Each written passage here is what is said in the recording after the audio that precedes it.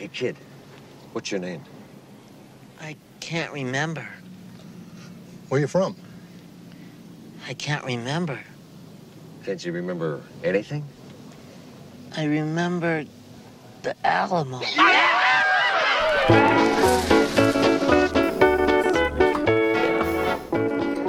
really cute. So it hinges in the back? Yeah, crack it open. It's pretty good. Yeah, and so this comes off too. Oh, nice. So you have full access to the inside of the Quickie Mart. That's really So I forgot, so Apu's vegetarian? He's Hindi, so he's vegetarian. So he's got like a little rooftop garden with like carrots and shit, like rutabagas and yeah, like a little donut. Like, oh man, this fucking Quickie Mart is the best. It's really It is. Like when they first announced it, I was kind of like, yeah, it's kind of small, especially it's like $200 fucking dollars. But then yeah, no, it's just filled with like the fact that you have to build everything that's in the coolers. Yeah. And there's so much like, little fussy detail. See, I was gonna say, this is perfect for you because you love little Lego food. Yeah, it's tempting to go in there and add like extra stuff in here, but it's so perfect as it is. I was gonna say, it's really nicely designed. Yeah, because like Paris restaurant, you know, I was thinking about it because I do have that Parisian restaurant and I want to turn it into World War II Casablanca stuff, or I could turn it into Ratatouille. Because it's got the restaurant, it's got like the artist apartment on top, true. so that could be rats. Linguini's apartment. I have some spare rats that I can donate to the Wait, cause. where'd you get rats from? Oh, your Wild West Rickling, shit, yeah. motherfucker. I have a whole little. You just order like a sack of rats. Foley is so confused because she looks at my little Benton, my Lego animal sobriety town. She's like, "Why are there animals in Benton?" Because all the people in Benton. Well, it's the Goofy problem, where Goofy's a dog, Pluto's a dog. Yep. Like, what are you gonna do? Foley struggles with this concept. I'm like, what are they gonna do? Not ride horses? No. Well, are there rat people in Benton? Because all the Chima figures. What animal There's species? skunks, wolves, bears, vultures, a fox. Those are lions. Hold on. Rhinos, saber-toothed tigers, eagles. So those are all the anthropomorphic animals like Chima has made that you've turned into Benton people? Tigers. Really? I think that's it. Chima is a vast, rich world. Isn't it though? Yeah. I don't have any Do they not have mammoths. like, pig people? No. Or like anything like really grotesque? I mean, they have a bunch of. I don't have any of the spiders or scorpions. Oh, they have that too? Yeah. Can't they be the bad guys? I don't want to look at their fucking little faces. I got a set once. Do the spider people have like 12 like red eyes or something? I don't want to talk about it. I'm hugely phobic of this subject. I got a set that had one of those things in it. You just threw it across the room? Literally, I littered. I threw it out the window of a moving car. Foley was really mad at me. She's like, why did you just litter? And I was That's like, what I'm saying. Yeah, Christ it's almighty. almost like I'm phobic, and it's almost like phobia is a rational fear. She had Foley open it. No. It's like, it's... I needed to reclaim it by performing a violent act.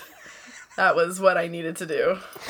I know myself, my friend. Thank God I am not phobic of little plastic Lego donuts or anything like that. I had a good time building the Lego Quickie Mart. Took me a month. That's really cute, Bill. Yeah, technically I had to go overtime because it's complicated enough. I had to do two, because like, you know, when you open up a big complicated Lego set, it comes with numbered bags. Yeah. And usually my style, I'll do all number ones the first weekend, and number 2 bags the next weekend. This was 8 bags, so I had to do two, you know, essentially steps per weekend. Yeah. So it was like a lot every Saturday for the last month. There's been a lot of Lego building. It's been good though, yeah, the whole back opens up, the roof comes off, and it's cute as hell. Man, and like the roof has like little skylights, so if you want to light it up from the outside, you like have like little mood lighting and shit. Like it's fucking great. Man, the terrible thing is it looks a little weird because the coolers don't have lights in them. And like last night I'm thinking, oh man, I'd love to get like a lighting system to actually like light up the coolers. Yeah. Because then it would actually look like a real Quickie Mart.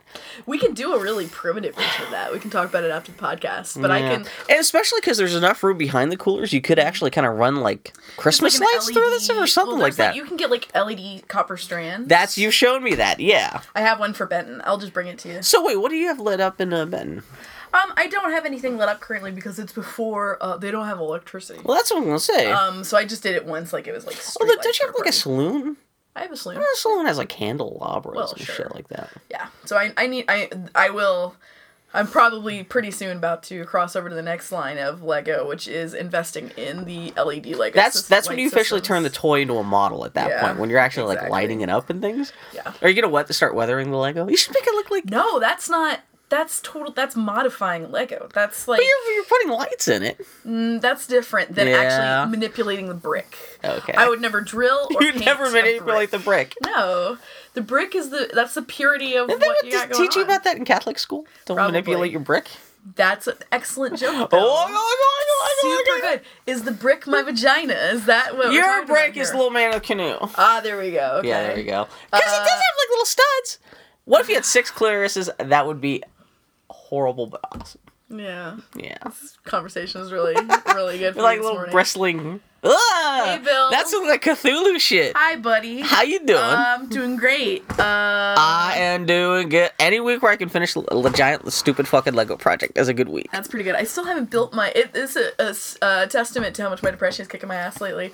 I still have not built the Lego sets that I bought, like, at the Lego store, like, a week and a half ago. What did you buy again? I got a creator set that is like a changing seasons sort of thing. Oh, and that's super easy to build. It's not like difficult or anything like that. I also got a ridiculous Chima set that had a new bear that I wanted to add to Benton. It's like a big robot bear, right? Yeah. Yeah.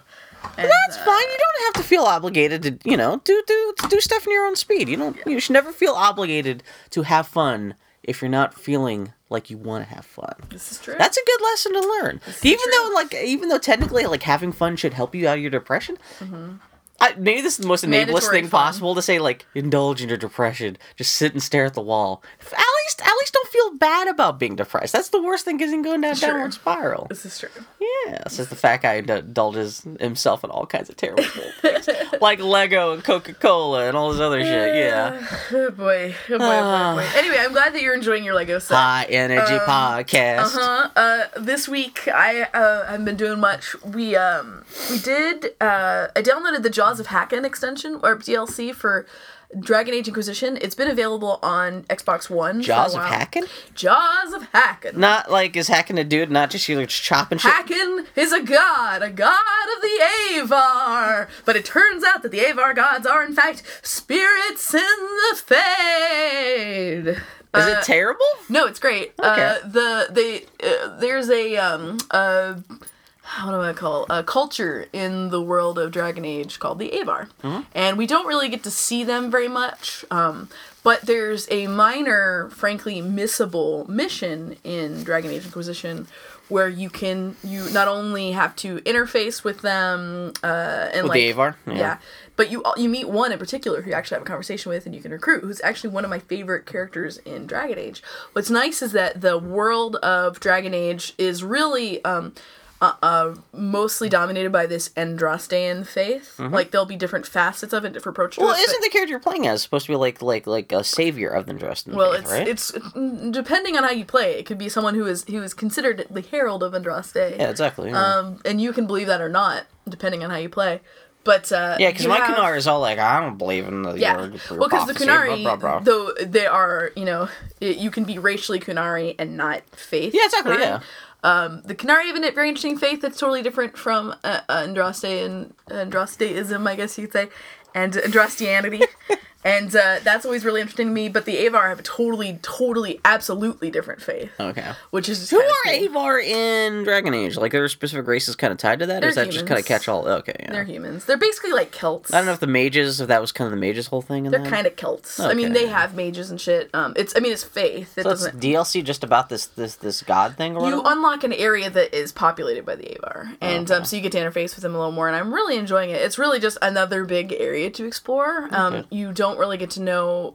It doesn't seem like you get to know much about your fellow characters very much. You get to know some more about Scout Harding, who's one of my favorite secondary characters in the game. Which one's Scout Harding? Tertiary characters in the game. She's the dwarven scout. Oh, okay. Introduced you to new areas. I still need to go back and play. But anyway, I'm having a lot of fun with it. It's a really lovely little DLC, and there's a lot to it, and there are some things in it that feel like kind of a clever. Clever is maybe too loaded. Just like kind of a pleasant allusion to Skyrim. Because this character, it's ruled by a Thane. And like there's like, just kind of feels kind of delightfully a little bit Skyrim-y in a kind of elusive way, which I enjoy. Yeah. And the culture is kind of nice. Wait, how specifically does it feel kind of Skyrim? You walk into the Thane's area, and they're sitting on this throne, and the posture, the body language, everything just feels very. Though I'm pretty sure they're just picking up the Inquisitor's body language. When exactly, yeah. But it just feels very delightfully Dragon or Skyrim. That's cool. I'm glad you had a good time with that at least. It's really pretty. Is it lengthy DLC? Yeah, I mean, I've been playing it for about 3 hours now. It's just such a big area that it's nice. It's a good place. Is this the shit they had, like, that came up for, like, the Xbox One for a month? Yes, that's what I said at the start of this conversation. Oh, okay. But yeah, it was... I just said, I just cracked open when I cooked this. We're recording super early on Sunday, so, yeah, this is the first little bit of anything I've ingested today, so I'm coming up to speed. I'm just flicking your shit. I know, I'm just saying. Yeah, it was exclusive to Xbox One at first, and it's only just now out. It's paid DLC. It's not like it's just like a free expansion. Come a long way from the first Mass Effect DLC was what, $2? I think. What was it? $3? Was it like anything? Was it story stuff? Or was it was a big old chunk of story. And now I'm trying to remember. I think it may be your introduction to EDI. Races. Yeah, what are they? Because I remember the Bavarians. Bavarians. Well, I want to say Batarians, but the secret of their delicious cream. But they're like the Batarians or whatever, right? Yeah, like they were introduced in that DLC. Man. So it was a big chunk of DLC. Well, I think that's when companies were still like reeling from the kickback, because like when they were charging $2 for horse armor, they kind of like went back the other way, like, well, it's a couple hours of DLC for $2, and then that's just interesting. Well, I'm enjoying Jaws of Hakkon quite a bit. Like I said, I like that we're seeing a different culture and a different look at this world, so I'm liking it. Bill, how are you enjoying Richard Witcher? Richard Witcher is actually pretty good. You should know that Bill is talking to me now, wearing his Witcher necklace. If you hear jingle jangling on the podcast, that's not Rudolph and his buddies on the roof with Bill's the Santa Claus. Bill's got a wolf necklace that jingle. So this is the wolf necklace that came with my special edition $100 box set of The Witcher 2 that I played all 4 hours of. I've officially played way more of Witcher 3 now. Yeah. I have, because The Witcher 3 counts any time of the PlayStation 4 in rest mode as playtime, I have absolutely no idea how much time I've actually spent. But like, I've played a lot. The funny thing is, I've only essentially been doing one quest in The Witcher 3. There's this whole Bloody Baron quest, which I don't want to talk about too much because it's like a really fucked up quest line. And it's fucking huge. I've spent more time in this one quest in this game than I've spent with like a full $60 game in other games. Like, I've already spent more time with this than like fucking Destiny or anything like that. It's actually pretty good. I was kind of mentioning this in the podcast last week. All the components of The Witcher 3 are really rough because it's such a big, expansive game. It's essentially the new Skyrim in that way. But it's pretty good. Terrible inventory stuff. I am it's very quickly coming to an impasse because, like Skyrim, you can go around and just like loot everything you see. And so that's what I've been doing, because you sometimes get great stuff. Well, yeah, you're trained, and also video games train you to do that. But you do have carrying weight, so you're eventually going to get overburdened after a while. But unlike Skyrim or Fallout, where they encourage you to collect loot as much stuff as you can, there's no place. There seems to be no place. I've looked it up online to see if I'm wrong about this. But there seems to be no place to store all this stuff. Like, you either have it, you either carry it around your body, or you got to sell it. You can't, like, there's no like chest you can go to and dump all this stuff in. And I've got like shitloads of books you can read, and like you pick up books, and the books flesh out the universe. But some books will also, if you read the books and carry them with you, will help you out with clues for quests. So you don't actually want to sell and get rid of those books. Yeah. And some books, when you read them, they'll actually flesh out some background for some quests. Like, you'll actually add like stuff to your quest. Like, it's not just like, oh, now I know how to do this quest better, but like mechanically, it'll actually like do affect like a quest into your game, or like fill out like the in game like Wikipedia about like all the characters and bestiaries and stuff like that. But yeah, it's pretty good. This Bloody Baron quest is just you might want to check it out. It's not that bad. Yeah, I want to play Witcher 3. I just don't. It's definitely worth $60 in terms of sheer content. I'm starting to get to the point in my life though. I'm like, everything is so fucking expensive. Well, you're especially worried about money right now because you're getting married. I'm getting married. We just hired a cleaning service for our house because my wife and I both work 50 to 60-hour weeks. Yeah. So, and I am not a clean person, and she is. So I'm like, for your mental health, we're getting someone to come and clean our house. On top of that, I'm not a yard person. So just this last weekend, we met with a really awesome lady who's going to help us with our yard. Yeah, that's funny because last week I was talking about how Joshin was willing to offer to help you out with your yard for free. I don't know, Bill. I don't need like someone to come and help me weed. I need someone to come and remove the logs that are in my backyard and take down my fence and remove the 7 rose bushes that are left from when I gave 9 rose bushes to my friend and take out my bush in my front yard. I don't think you had that much stuff. I thought you just had like a little strip of green and that was it. Well, it doesn't take much to have a lot of work. Where'd you get logs from? They've been on the property for probably for like 70 years. Yeah. The land that I live on was old farmland. Okay. And when you bike around or walk around the neighborhood, you can see where actually you can see some of the old original farmhouses. Yeah. And it's easy to tell how things were parceled and then parceled and then parceled. Yeah. So who knows how fucking long it's been there. Well, it's parceled off to the serfs. Just like, Do you have a fireplace? Money. I have no. They're big. They're big like 10 by. That's what I'm saying. Even 10 by 2 logs. That's perfect. You can go buy an axe and you get buff. Fuck the gym. You got 10 by 10 logs. Bill, let me tell you a little story of why I'm hiring someone to help me with my yard. A couple of weeks ago, I had a friend coming over to stay at their house. I'm like, oh, I got my yard is really embarrassing. I'm gonna go take care of it. So I get out the trimmer and I was trimming the median out in front of my house, strip of land out in front of my house, and I hit a thing of weeds that it turned out was a spider condo, and spiders just came swarming out of it. That is a good turning point to say, yeah, I'll just hire someone else to deal with this. All of this shit. It was just Life so is already too short. And sure enough, they got on me. Yeah. And then I felt them crawling on me for the next week, and I'm just like, fuck it. I don't give a shit about any of this shit. Mm-hmm. So we're gonna have someone come in. Like, was it that hard to find someone to come in and do this stuff? No. And actually, I really like the lady I found. She's this really rad lady who's starting her own business. See, that's just kind of wondering. I don't know if she'd be cool or if it'd be some kind of prissy, like, I'm going to come in and fix your house. No. Well, see, the two things I didn't want was someone who's gonna come and look at their nose at me. Yeah. Or some dude who's gonna come in and fucking be like, hey, little lady, need a little help with your yard? Those are the two things where I'm like, if I get a sniff of either of those things, I'm fucking turned. Okay. This lady, she showed up and she's like, there are some things that if you plant them without telling me, I will quit. And I was like, I like you. She didn't tell me. So, and I'm like, I just looked at her, I'm like, ma'am, me planting anything. Like I said, do I look like the kind of person who's going to go on a planting kick? I am an indoor kid. All I want is for my yard to be pleasant enough that I can have a chair out there and I can come out and read. Man. So. Do you know the Indoor Kids podcast is famous? Yeah. I get so angry. Do you remember so when furious. They started like a week before us? We're also going to call ourselves the Indoor Kids, and then they're like, oh, this exists. Because they keep on having... No, they're huge, dude. They get like literally millions of listeners. Yeah, they're huge. We have 12. Yep. But I love our 12 listeners. Each and every one of our 12 listeners. But every time I hear, like, it's becoming a bigger and bigger podcast. Yeah. And it's funny, like, it's totally like if you're friends with somebody in high school and, like, they suddenly become the next Steve Jobs and you're still working at McDonald's, you're like... Yeah. I don't necessarily regret working at McDonald's, but you're like, you can totally, like, because especially if you start off at the same time, you can totally see their upward track while you're still sitting there going... Yeah, I'm gonna go home and masturbate and eat a pizza. Yeah. It's that kind of, like, no one should ever put anything on the internet hoping that they will get anything from it other than having put something on the internet. I love our listeners, but it's... I didn't realize one of the co-hosts is one of the dudes from Silicon Valley, I guess. He's... And then, like, every week now, it's like, oh, this super famous person is on the Indoor Kids. This super person. Man, I don't want any of that shit. Well, I don't want that either. But it's just funny, like I said, it's just funny how, like, their ambitions and everything would carry them upwards and onwards, where, it's just... I can't believe this podcast where I basically come on once a week and you go, yeah!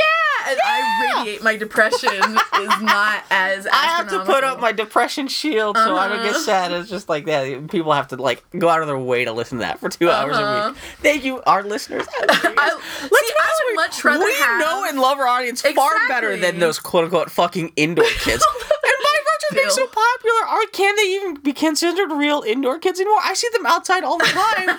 The dude from Silicon Valley, he's on TV. I don't want to be internet famous, dude. I don't want to be internet at all. I just want to have like the group of people that I like, that I interact with, and not have to deal with fucking randos. Every single podcast listener that I've ever interacted with, online or off, has been amazing. They've been fucking great. They've all been the best. I'm happy with their small It's fun to be popular and rich, though, when you're a podcaster. I have to admit, sometimes I do think, I'm like, maybe we should start a Patreon that just pays for our hosting fees and for the time it takes for you to edit the podcast. And I'm like, that sounds like... What would we... Because then we'd have to, like, offer something. Well, no, it's just... Patreon's just like, give us money. We literally have like 6 listeners. So our patron, If all is of them saddest gave us $1, that would almost pay for half of our hosting fees a month. Yeah, I know. Yeah. Which is that I feel bad because last week we were all talking about how like, oh, our Amazon wish list. Now we're like, oh, if someone paid us our 6 listeners. No. And I'm very fortunate that I am in a position where I can afford to have someone come to my house and have someone. That's what I'm saying. saying. I'm very blessed. Yeah, that's not I'm very bad. blessed. I just fucking. I need to start taking care of my spending because I'm just. I just want, as long as you don't feel bad about having people come to your house, because I know some people get worked up about class issues and money stuff. Like I would a little bit maybe, but then at the same time, once like your house. So how often are they gonna come in and clean your house? Oh, my house cleaner comes once a month. That's not bad. No, it's not bad. I mean, it's good enough for the Brady Bunch. It's good enough for you. That's right. Put it that way. Exactly. Dude, they had a live-in maid, motherfucker. Didn't they? The Brady Bunch. Are you kidding me? I wish she was outside fucking the meat man all the time. Have you ever actually seen the Brady Bunch? When does Alice ever not wander around with like a fucking basket of laundry? Okay, fuck having whatever about having someone clean up your yard. Who's cleaning your house? This awesome lady named Renee. Oh, okay. Is she She's as cool rad. as the yard lady? Yeah. Oh, yeah, she's rad. Because that's more important, because you got your shit laying around your house. The backyard's like whatever, like well, it's the funny fucking... thing about having your house cleaned is that before the house cleaner comes, you clean your house. That's what I'm saying. You're kind of doing Well, no, because they're not there to pick up your garbage. They're there to, like, do deep cleaning and stuff. Me socks. Pick up me socks. Dust and, like, fucking clean your fucking shower. Would they go in clean your your floors? bedroom?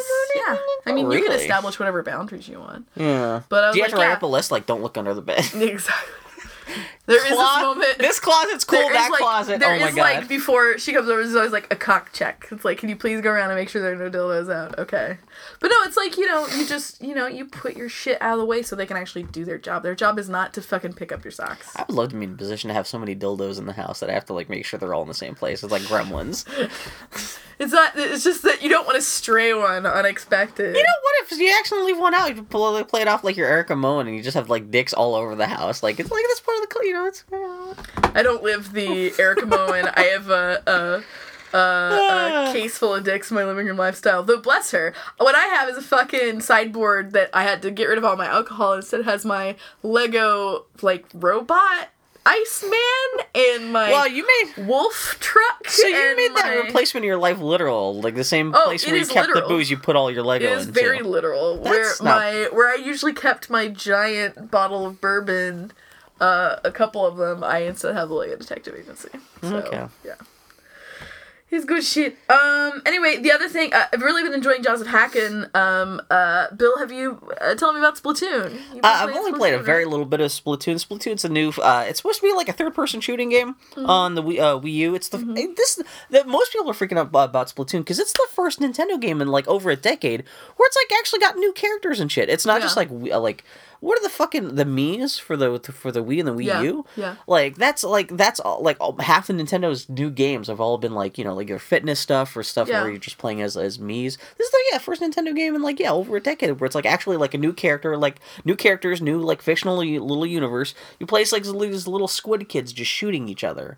There's kind of a little bit of a single player component where they kind of train you how to shoot, but it's mostly just go online and well, the kind of cool thing, because it's an online shooting game, the real goal isn't to kill other people, because you're playing this little squid person who shoots ink all over the place, and you can shoot ink all over the walls and all over the floors and stuff.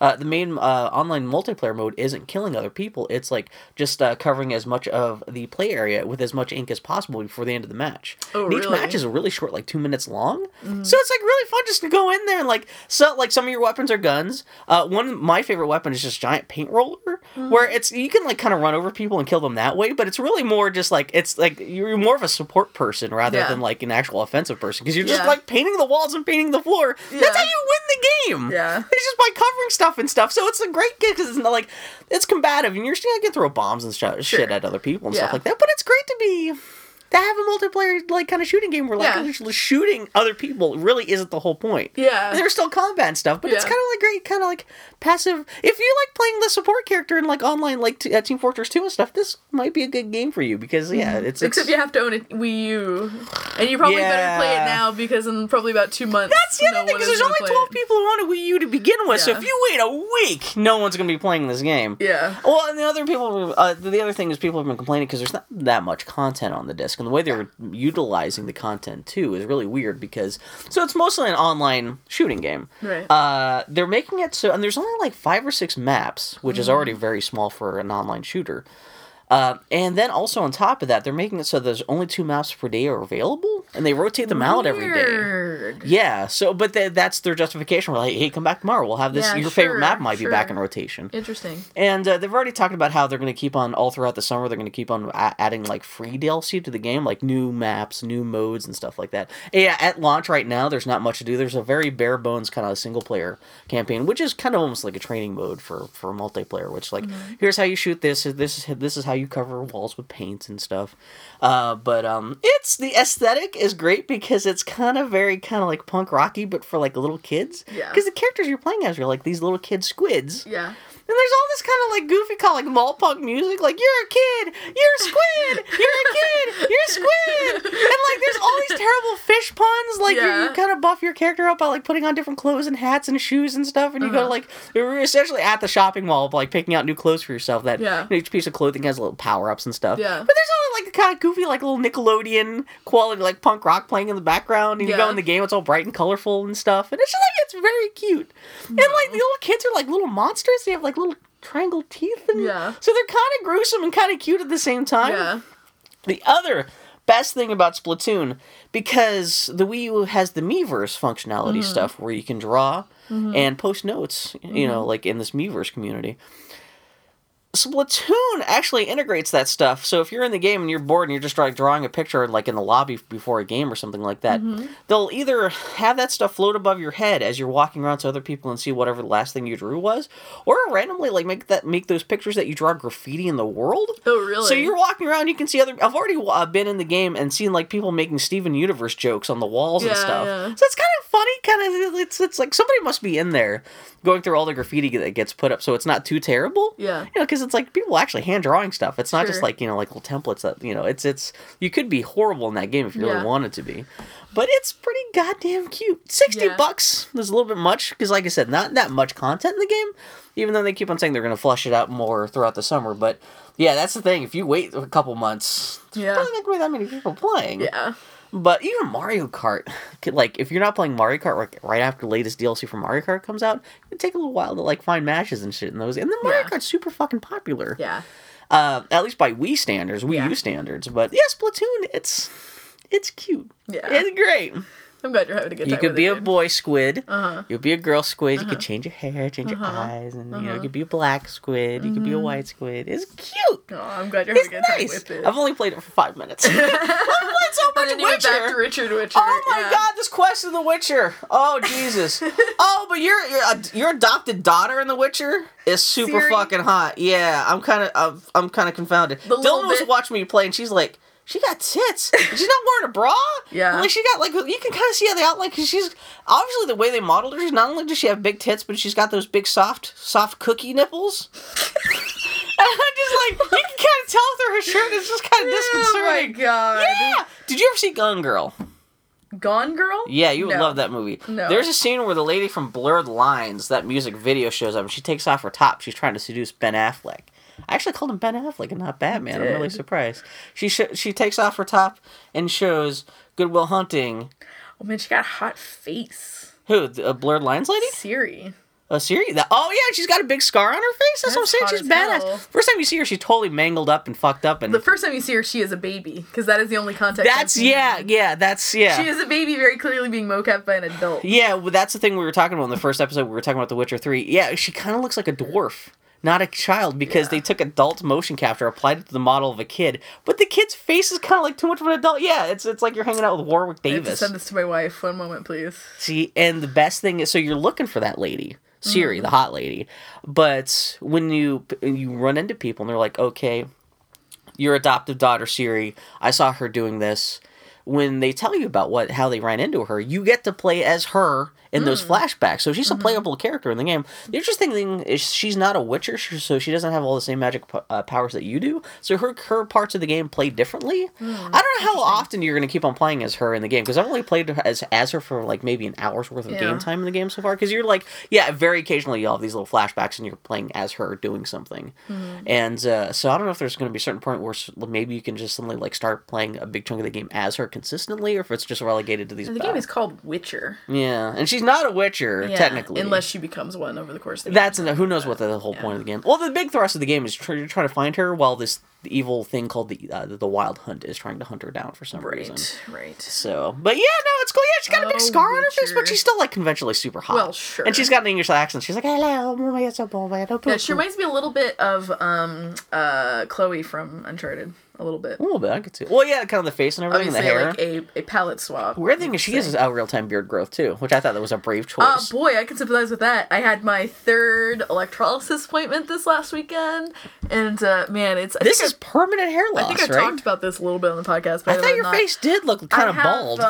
I have, the women in my family have a history of unibrows, mustaches, and goatees. Yeah. And I'm trying to, and it's always bothered me, even though it's not necessarily super apparent. It's always, she would never say this, but it bothers Foley.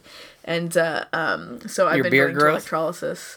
Well, it's no fun when you go to kiss somebody and there's stubble. That's fine. On a woman. Like, it's not, I mean, everyone is different and everyone has different expectations, and I shouldn't say that. And now that I've said that out loud. But it's just always something that's bothered me, so I'm trying to be kinder to myself and not be afraid to take care of myself. So I'm doing this as a kind of a self-care thing. Yeah. And it was so cute. So this lady I go to is very nice, but it's in a position where she's like kind of leaning over my face and she's working on my chin, so I can't talk. Yeah. But she's trying to have a conversation with me. It was so cute. I was wearing a dinosaur shirt and she just starts going, "What kind of dinosaur is that? Now what's going on in that shirt? Because on this shirt there's a little boy and a stegosaurus on a seesaw, but the little boy is down and the stegosaurus is up. The stegosaurus doesn't seem to understand what's going on. Is this an action shot? Are we perhaps seeing in the midst of their seesaw? Asking too many questions for someone who can't talk. It's just so funny. And then she goes, "I know, I'll distract you," because it's pretty damn painful. And so she's like, "Let me distract you with a riddle." And I'm just sitting here going, I love you. Like, in that moment, I loved her so much, because when was the last time someone fucking told you a riddle? When someone says, that's a very specific kind of person. I know. We'll say, Bill, I will entertain you. Would you like to hear a riddle? Yes! I was really excited to go share this riddle with Foley, and I told this riddle with Foley, and she was so not interested in playing with me. And it really actually kind of broke my heart. That's a very specific kind of person to do this. So, Bill, let me tell you this riddle. It's a river. So there is, this is kind of generically medievally time. Bill, it's a Richard Witcher age, if you will. There is a farmer who's deeply indebted to his lord. And the lord says, "If you do not pay me by a certain date, I will marry your beautiful daughter." The farmer and the beautiful daughter are both miserable. Neither of them want this. But sure enough, that day comes. The farmer is not able to pay the lord back. So the daughter, weeping, goes to the lord's castle, and the lord, seeing her, is not unmoved. He's a devious man. He says, I see that you don't want to be here. I'll give you one last chance because I'm a magnanimous man. It's like, follow me. So she walks back with him into his beautiful garden, and he walks over to a little garden bed that is filled with all of these stones, and they walk over to it. And all of these stones are black and white, and they're small, little, like, smaller than river rocks, even. And he leans over and he picks up a pebble, and he says, he holds out them in his hand, and he says, I'm going to take 2 of these pebbles and hold them behind my back. And I'm going to take 1 white and 1 black. And if you have to pick a hand, and if I'm holding a white pebble, then you may go free and never see me again. If you pick a black pebble, then you have to marry me. And she... It's more of a short story than a riddle. That's a fucking criticism of Foley Gaming. Fuck all of you. In a riddle, you think it's going to be just like a little bit of wordplay or something. Yeah, so, that's fine. Fuck all of you. So she said she knows she's in a pickle. This is her only. Yeah. She's like, of course. Yes. So he's like, fine, and he leans over and he picks up 2 rocks, and he's a shady motherfucker. He picks up 2 black rocks, and she sees this, and he's like, stands up and holds him behind her back. She doesn't have any power in the situation. Yeah. So he says, pick a hand. He's like, hold out your. He's like, pick a hand. So she's like, all right, you're right. Does she not pick up a rock herself and pick her own hand? Or so something? no. I'm trying to think of how to work around this. He's like, okay, stick out your hand, and she does, and then he just kind of places his hands over hers and closes her hand around the rock, and he's like, okay, open your hand and we'll see what your fate is. So what does she do? Punch him in the face. That was Foley's response, actually. Beat him with a fucking bigger rock. What does she do? do? Fucking cinder block. What does she do to she manages to escape. How did she do it? See, this is not a real riddle because Yes, it you know, is, like, the parameters open. What does she do? She opens up his hand and fucks him to death on the wedding night and inherits all of his money and lives like a fucking king. I felt very pleased because she told me she said to me, no one has been able to figure out this riddle. She's like, don't worry. She's like, I understand if you can't figure it out. But I was able to figure it out. And I felt fucking 10 feet tall. What's the answer? I was like, should we turn this into a contest? I was like, okay, well, podcast listeners. Because I'm thinking, well, if I were in this situation, if she's surrounded by these rocks, then I would like stumble and like drop the rock or like try to pick up a white rock or something. This is the answer. And I'm starting to tell her, and she's like, well, that's kind of half of it. But it's actually, and I think about it for a second, and I go, oh no, what she does is she stumbles and she drops her rock. And she says, I'm so sorry, my rock is lost amongst all these other rocks. I must have had the opposite of whatever you have in your hand. What? Because she knows he has a black rock. So you just kind of say, oh, I dropped them in there. That's not a riddle. Fuck all of you. That's a weird bluffing. It's a puzzle, huh? That's more, that's a puzzle. Okay. Excuse me, Bill. I should have introduced this by saying, I have a puzzle to share with you. Because a riddle's more like, like a little condensed, like, you can almost like write on the back of like a Chinese cookie. I apologize fortune. That I did not clearly state what sort of. So you just kind of drop it and say, "Hey, go look at the other rocks." Why do I share this with you? Hey, Bill, you talked about the quickie mark. What else can I talk about that's anything other than this? Veep. I watched Veep this week. I've been curious about Veep because I follow people on Twitter who are really excited about it. It's got that hot Anna Klumsky in it. And I started watching this week because I have Amazon Prime and it just came up for free. The first season came up for free on Amazon Prime. I'm like, sure, I'll give this a shot. You would love it. It's really. I've always heard good things. The writing in it is really good, and it's funny because it's basically the conceit is that it's visually and in some cases stylistically a spoof of The West Wing, except they're terrible humans. It's about how what's her name now? Julia Louis-Dreyfus?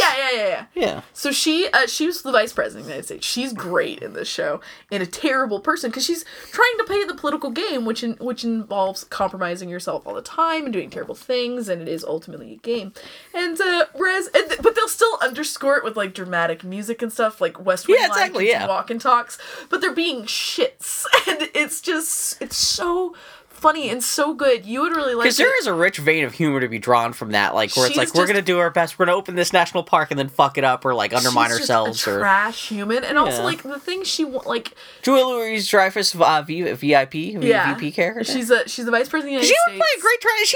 Her character on Seinfeld was essentially a trash human too. Not made quite so Archer, but like she was still. She's in a position where she has power, but she has no power whatsoever. Yeah. She's ultimately anything that she decides to do and decides to act on can be undermined any minute by the president. How much of it have you watched? I've watched the first 5 episodes. Oh, okay, because there's something on a recent season. Man, I've seen the ads for it, and I forget there's some kind of like famous actor on it now where I was really kind of surprised. It was like Hugh Laurie or something like that. The cast is really great. It's got Anna Klumsky. It also has Tony Hale, and he's pretty much playing Buster from Arrested Development. Yeah, he doesn't seem like he'd have a whole lot of range. It's super good. Like his character is just like this. Oh, it's so funny, and it's really good. I highly recommend it. I think you'd really like it. Yeah. So I can't. She's just such a shit. She's such a shit. She just at the end of this last episode, she got. Did they actually even show the actual person? Not yet. I mean, because I can see like the whole point of the show could be just like working around that. Well, like exactly. It's just her stuff. It seems like that's it's not the point. Which is funny because that was going to be one of the things of The West Wing. Yeah, they're going to be around the president and never show him, but then they liked Martin Sheen too much. Fucking yeah. But anyway, Anna Klumsky. Isn't Anna Klumsky still supposed to be alive in the Hannibal world? Because they found her arm. Spoilers for Hannibal. I don't. Because she's supposed to be still. I mean, that's how. Don't ask me about Hannibal lore, dude. Because you know what, that show's coming back in like 2 weeks, right? Yeah. If it's like coming. I think actually maybe this week, like this Friday. Yeah. Isn't that why the Matrix is like going after like Hannibal Lecter? Because the Matrix she is still alive. Yeah, because my girl Anna Klumsky was like going after Hannibal, and Hannibal like tore her arm off and like mailed it to the Matrix. Yeah, she was Lawrence Fishburne's protege, and something it went like that. real Yeah, bad. but they've never actually found the body, and there was one episode where they kind of suggested that she's still alive somehow. Or something. you see her. Yeah, I'm trying to remember if she survives being still alive. That's what I'm saying. Exactly. I'm pretty sure Yeah, she does. I think they get her out of there. Have you ever seen My Girl? No. Oh my god! I know My Girl. And there's My Girl too. How? I remember my friends in high school, My Girl came out. We were just so enamored with the name Anna Klumsky. And we just talk about Anna Klumsky all the time. Just like, Anna Klumsky. Oh, boy. It's really funny to talk about that 20 years after the events, then no context. She's great on this show, because they're just such garbage humans. It's really good. But the other show I watched this week... So the History Channel started doing scripted series, right? Yeah. I love Vikings a lot, and I didn't like it at first. The first season kept me lukewarm. Yeah, let's make it look terrible. And but then the second season really finds its feet, and the third season they did some really interesting things. I fucking love Vikings. Also, frankly, that cast is full of not only there are a lot of beautiful people in it, but there are a lot of fascinating looking people. Mm-hmm. Like your eye is never bored because there's just like it's of course just a wave of white people because they're fucking Vikings, but they get a lot of interesting and different faces. Some Hieronymus Bosch looking motherfuckers. It's just cool because there's just like a lot of really striking faces. It's an interesting show to watch. Mm-hmm. So I'm like. When we went to go see Fury Road, we saw in the commercials before the previews, we saw an ad for Texas Rising, the new History Channel scripted original series about the Texas Revolution. And man, I'm watching this whole thing, and I'm just like, I feel my heart sinking in my chest. I'm like, no. It's like about the Alamo or something. It literally opens with the aftermath of the Alamo, which is an interesting move that they kind of win. I actually know for someone who's born in El Paso, Texas. I know jack shit about the history of Texas. What drives me crazy is that I know some things, because in Texas you actually take Texas history class. Like there is in your 8th grade. I'm so glad I wasn't raised in Texas. Well, Texas has a fascinating history. I know, yeah. And my teacher, its own state. My teacher was actually it was fascinating because she had contempt is too loaded a term. She never was jingoistic about it. Okay. She was like, our state has had a varied and sad and confounding and angering history, and we need to look at it as the parts of it that are inspirational and the parts of it that are infuriating. Mm-hmm. And we're going to examine both because both are what makes Texas Texas. And which was that already sounds like a better ad for a potential show than what you're talking about. Yeah. But oh man, this show is just was Texas not its own country for a while? Well, Texas it was a territory, but yeah, it's the Republic of Texas. There are some people back in Texas who now still say it's a republic that it was never officially. It never officially joined the United States. The show is they take every single Western trope possible and then just do a really mediocre job of perpetuating it without adding anything to it. So what's the story? Like what were the characters? Like it's a vague enough thing. What's the actual emotional thrust of the show? So the Texas Revolution didn't go super great. Spoilers. The Alamo. The thing Foley was watching this and she goes, "Wait a minute. Remember the Alamo means remember you lost the Alamo?" I'm like, "Yeah, no, the Alamo was a slaughter." Well, that's what most of remember the Bismarck, but that's what you. It's like remember that we got our ass kicked. We have to kill the bad guy. You and I were Texans, so we knew this, but people who are not Texans don't necessarily know this. I'm like, no, everybody died at the Alamo. That was the point of the Alamo. And so the show seems to be kind of have a split focus, where there's one focus that's on Sam Houston, played by Bill Paxton, who my mom carpooled with in Texas when she was a little girl. Bill Paxton plays Sam Houston, and he is leading the Texican forces. And during this really difficult time where they're having their asses handed to them. And then there's a focus on a band of Texas Rangers who are trying to do right by the blah, blah, blah. And it's just such garbage. Santa Ana is such a cartoon villain on this show, shown without any nuance. There's a scene where he's talking to one of his generals who's being uppity, and he's like, "Here, let me show you my fighting chickens. I have named this one Sam Houston. I break his neck."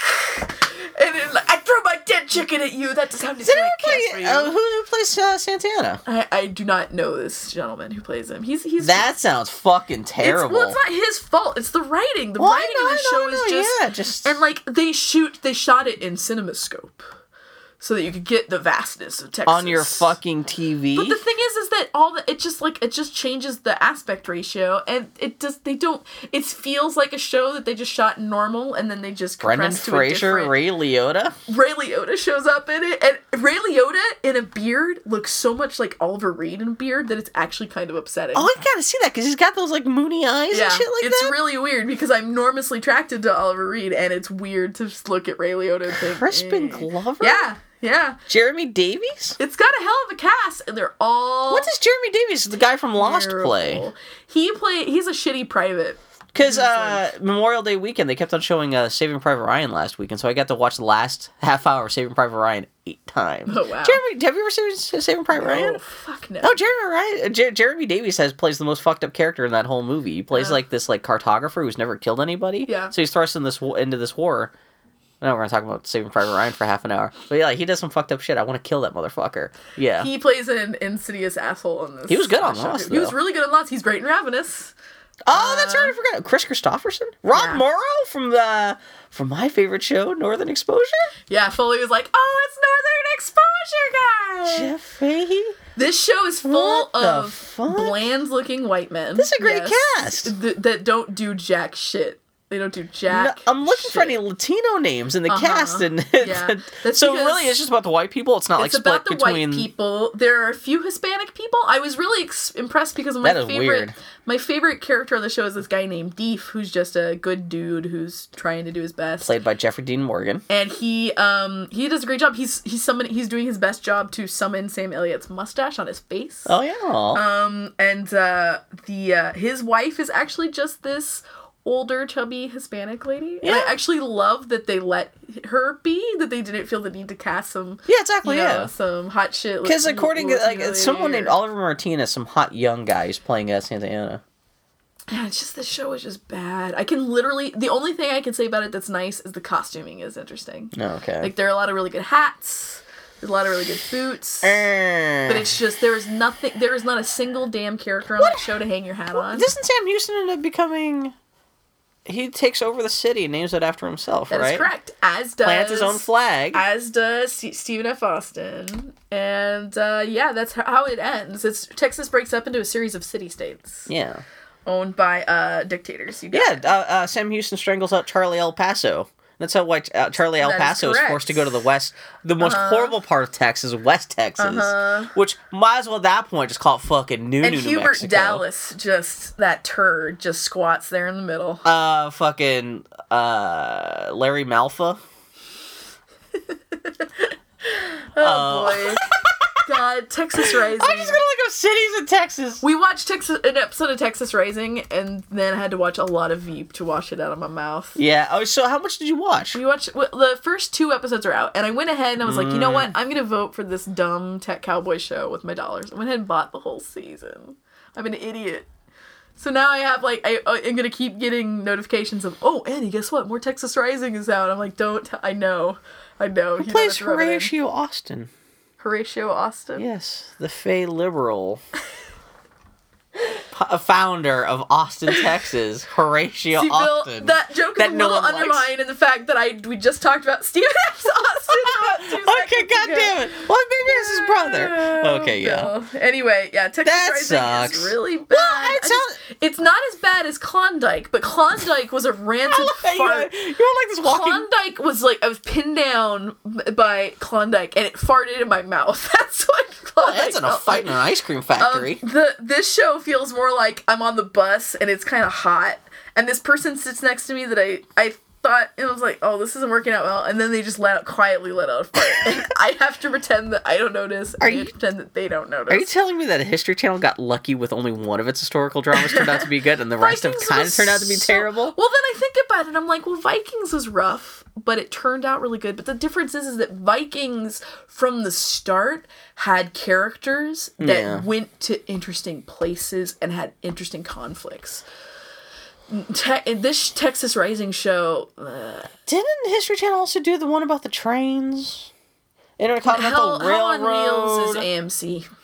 There's all these shows that seem exactly the same. Everyone's trying to do this kind of like historical Game of Thrones thing, where it's like Deadwood meets Game of Thrones, kind of like like here's a piece of history that's so much more badass than you remember. Hell on Wheels is not bad. It just never quite got its teeth in me. I watched like 3 seasons of it. Because it's got like Chief O'Brien from Star Trek. Yes, it does. And every time I see it, I think I've talked about this on the show before. Every time I watch Hell on Wheels, I always think that it's Chief O'Brien in the holodeck, where it's like, take me to a West where I'm rich and all the women want to fuck me and I have all the power.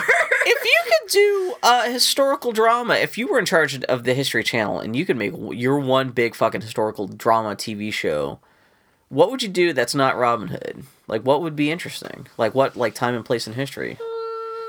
Could you do cowboy stuff? Could you do... Well, you know... Any kind of particular figure? That's a really random question, and I don't have an answer to it. I would want to do Walt Disney versus Frida Kahlo. I would love to have a miniseries about the fall of the Templars. Yeah. See, that's one I'm going to talk about, yeah. Like, because that is an interesting... But then you have to sauce it up. Everyone has to be young and under the age of 35. That is, if there were one character on Texas Rising who I thought was fuckable... I could really get over this. Is that what really kind of killed you? I think I Well, I was like, is there Bill Paxton's not doing it for you? Anything on the show I can hang my hat on.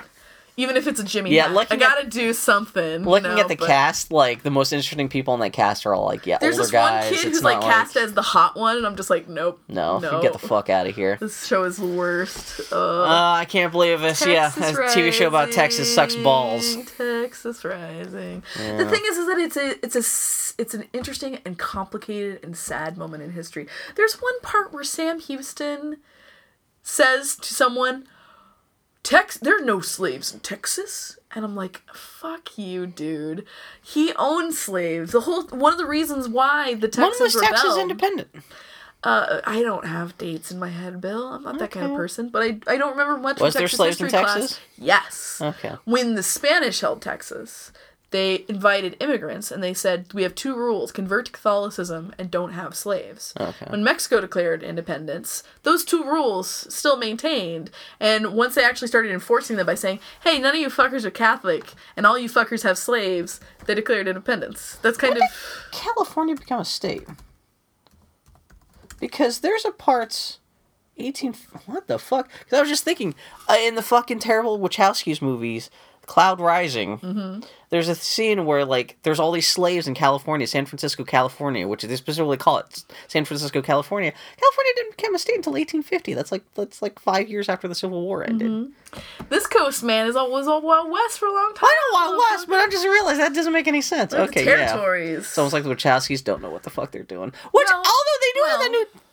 They do have a new series coming out this week. I think it starts this week, too. They're crazy. I still like the Wachowskis, and I still have Jupiter Rising. You will not I keep on waiting. It's like a bullet loaded in the chamber, and I'm waiting to pull that trigger. Man, you will so not like even if I watch it, I don't want to talk about it with you, because like there's no way I can talk about Jupiter Rising without you making you want to hit me. But, I could probably talk to you about Jupiter Rising, because I have no emotional attachment to the movie, other than fondness that you can't touch. Yeah, so, yeah. You know, it's, fuck it. But yeah, you will not like Jupiter Rising.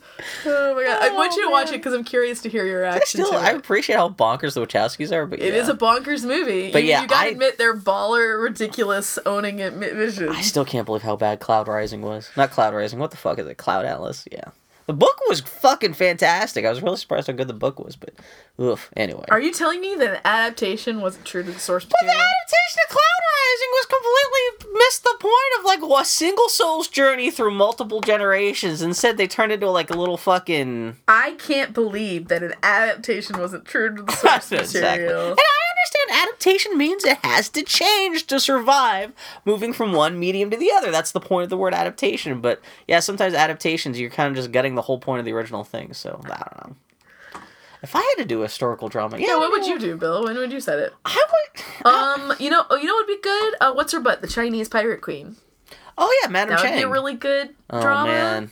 I can already see the terrible ads. Man, so, like, I've got the Sling TV, the fake cable stuff, and AMC, while I was catching up on Mad Men, they keep on pushing their show called TRON, which is about Washington spies during the Revolution. Oh, it's got Jamie Bell. Does it have Jamie Bell? Oh, he's the protagonist. That guy. Wait, what's Jamie Bell Isn't his from? name Jamie Bell? He was fucking I don't- Billy Madison. I know I've him. never seen Billy I've never seen Billy Madison. Madison either. I Why only the know fuck are him. you all like- He was in a movie, a terrible, terrible movie with Channing He's in Tatum. Billy Elliot. Called Billy Elliot. That's what I meant. Fucking Billy He also played Madison. Tintin. Yeah, he was Tintin. He was in a terrible movie with Channing Tatum called The Eagle, where he played a Celt and who was a slave to the Romans, Channing Tatum. And Channing Tatum goes back into England to try and reclaim the lost eagle of the Lost Legion. And, Oh yeah, well that's the that's the premise of the movie. He's the son of the They general stole who that lost idea the- from Rome. That's it. Again, exactly. another terrible historical drama. Yeah.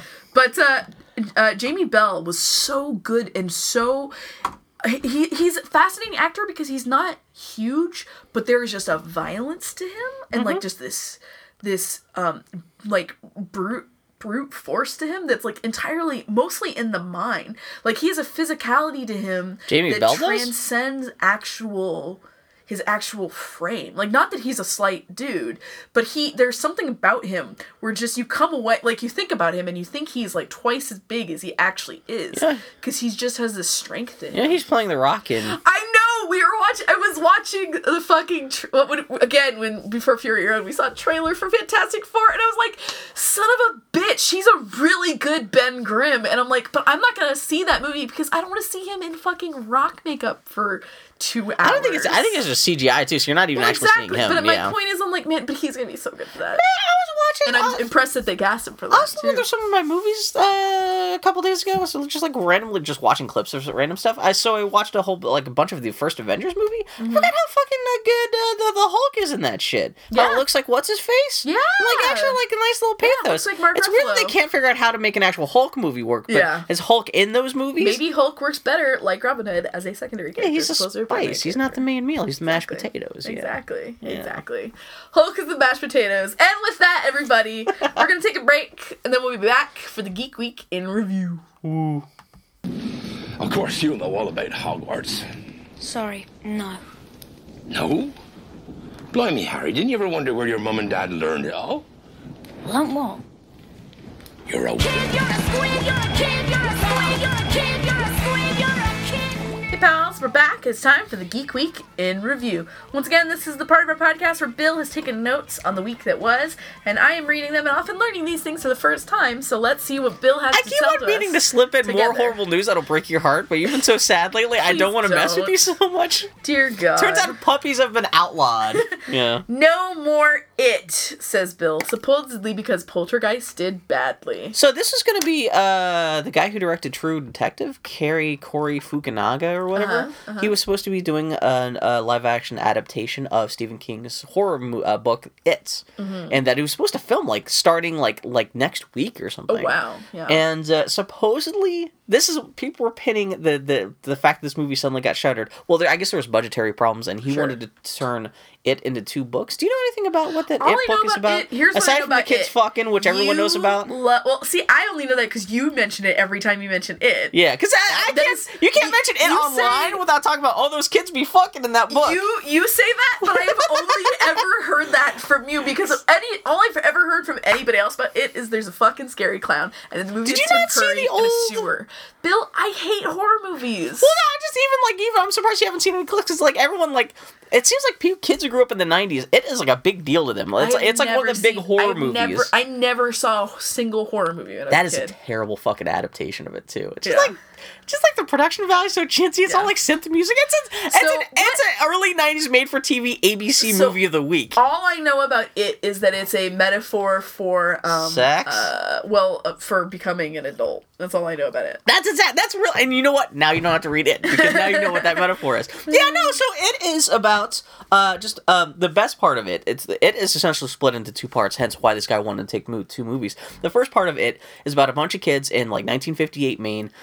They live in a small rural town that is haunted by this ghost who eats children, who keeps on returning like every 30 years to eat children. And he's essentially turned this town into his own little breeding ground, slaughtering pen, because he comes back every 30 years. And like, even though he hibernates for 30 years and comes back and eats kids, he's kind of fucked with the adult population too, so they kind of like make this happen, so no one really investigates the missing children that kind of go missing every 30 years. And these kids just finally realize there's a pattern here, and this has been going on ever since the town was founded, and even they find out all this historical shit about shit that's been going on even before the town was just like a logging site. There was like this evil spirit kind of fucking things up. And also when the monster eats kids, it actually does eat kids. It eats people, but it actually eats their souls. But it's like, there's this whole thing too, because the monster, which manifests itself sometimes as this Pennywise the Clown thing, it has a physical form that has to be nourished, and that's what it actually eats, people's physical bodies. But the big thing is it feeds on people's souls. And the reason why it goes after kids, because it feeds on fear and dreams and stuff like that. And kids have, the most potent dreams and fears and stuff like that when you're adults. Adults are scared of like mortgages and cancer and stuff, which are potent things, but like not quite as instinctual as the shit kids are scared of. And also kids are easier to scare too, so that's why this monster feeds on kids and everything like that. So the kids end up a bunch of kids, like loser kids, like there's a fat kid and a Jewish kid and a girl kid. There's a girl kid, but that's why I know. the others, they band together to fight this monster, and they think they kill it. And they just refer to her as it, so that's why it's just capital it, because it's just like they don't have a name for it. And they think they kill it, and fast forward 30 years, and it turns out they only really hurt it, but not killed it. And so it calls them back to their small town that they grew up in. And so as adults, they have to fight it again, which they're at a severe disadvantage, because now they're adults, they don't have a strong imagination, because another part of the thing is because this creature, this Pennywise creature, deals in the realm of imagination and stuff like that. You have to believe your belief in yourself is a big part of like fighting the monster. And as adult, if you don't believe in the things that are happening, he can use that as a tool against you. I gotcha. So as being adults, they're already at a disadvantage and stuff like that too. And so that's what the second half of the story is, them as like really terrible, like 80s yuppie adults. Yeah. It's really dated. Like you could easily take the story and make it so like, like the kids are like the adult versions are now, and like 30 years ago, like the first version. Startup. Yeah, exactly. I'm a yoga instructor. The kid part could take place in the 80s or something like that. There's no reason why he can jump in a couple decades ahead. So yeah, he wanted to make two movies. So the first one about the kids, and the second one being about the adults. And so, it was supposedly because the budget would have been too big to make two movies, they shut it down. But supposedly the thing that triggered this was the fact that the Poltergeist movie failed, and the advertising spiel for that movie was all centered around like a poster of a clown. Because in the Poltergeist, the kid gets attacked by a clown puppet in the original version. And so I guess the same thing happens in the new version. And that's what everyone's like saying, supposedly because this clown-centric marketing for the Poltergeist remake failed. That's what finally convinced the studio to also pull the funding for the new, the It adaptation, because, the big thing about that is, like, Pennywise the Clown. Yeah. Which, it sounds crazy. I'm sure that's not the only reason. Again, because of budgetary stuff. Yeah. There's other reasons why they would shut down. Especially because it was supposed to be filming, like, in a couple weeks. Yeah. They were pretty much ready to go. They had a whole cast and everything. Yeah, the cancel at the last minute is especially just kind of fucking bonkers. Which is shame, because, like, the book, the Stephen King, the It book is actually really good. You could turn it, especially, and that guy's a great director. Yeah. And he already showed that he could do really great character stuff and creepy atmospheric stuff. And that would have been really nice. The other weird thing is they announced that he wanted to film in New York City. What? Which, because like I said, the story takes place in rural Maine. Yeah. But I guess they were trying to transplant, I don't know if it was his idea or the studio's decision to try to make it take place in New York City. Which is weird because so much of the story about the kids is they hang out in the woods. Yeah. They have their own clubhouse in the woods. And that's where they kind of, that's where like 3/4 of the book takes place. Well, I I'm not quite sure. Speaks to the fact that, in the modern era, people don't think about rural communities anymore. Yeah. They think about cities. Cities are your context for the world now. But especially at that time and place, I could see. Well, I guess. No, I mean, I'm saying I could see it being crass. No, I can understand that. Yeah, and not like That's one of the best things about the book too, because it takes place in a rural town in the 1950s, so it's a very specific time and place. Yeah. And I guess if you're going to make the thing that if you're going to have if you're going to move the story forward a couple decades, I guess you could change the place too, because it's no longer about we're not a country of disconnected rural communities anymore. We're a country now of where folks are always want to move to urban communities, and we're very connected. And especially if the story is just about kids fighting an evil clown. You can transplant out of that idea anywhere. Yeah. But whenever I see the Iron Giant, I always think of It, because the Iron Giant takes place in a world made in 1958, the exact same year that It takes place. So there's no reason why those characters couldn't run into each other. There has to be somewhere online Iron Giant It crossover fanfiction. I keep on thinking one thing I want to draw is the cast of It in the Iron done Giant up in the Iron Giant thing. Yeah, because that'd be really easy. I think it's a great cast because like all the kids are all. Bill, is that the demographic for that is just you. I know. That would be like the best, most self-indulgent thing you have ever God, you know what? I'm gonna write that down actually because I keep on thinking that I never actually jot it down. Like actually commit to. Okay, Iron Giant / It. Iron Giant It. Bill, you will sell tens of that print. Fighting Pennywise the Clown. But so that got canceled, which is like, who cares? Whatever. As long as you have the book. And the actual book itself is terrible, because even the adult half is just like the characters aren't that interesting. You don't want to read about yuppies being scared. Also, Bill, your draw is that time and that place, and you like the stories about innocence lost and like childhood and childhood that's the best part though. But the kids be fighting the monster. That's the best part I love about that, because Stephen King, for the kid half of It, was largely inspired by, not Grave of the Fireflies. What's the thing with the fat kid? He dies, and there's the pig. Lord of the Flies? Lord of the Flies, yeah. About how the kids are assholes. It is one of the few times I've ever read a book where kids actually look, act, and sound like actual little kids. Sure. So there is an innocence lost thing, but the kids are also assholes, making sex jokes and all kinds of just like little fuckers. Yeah. But at the same time, they still don't really understand how sex works, and it's kind of weird.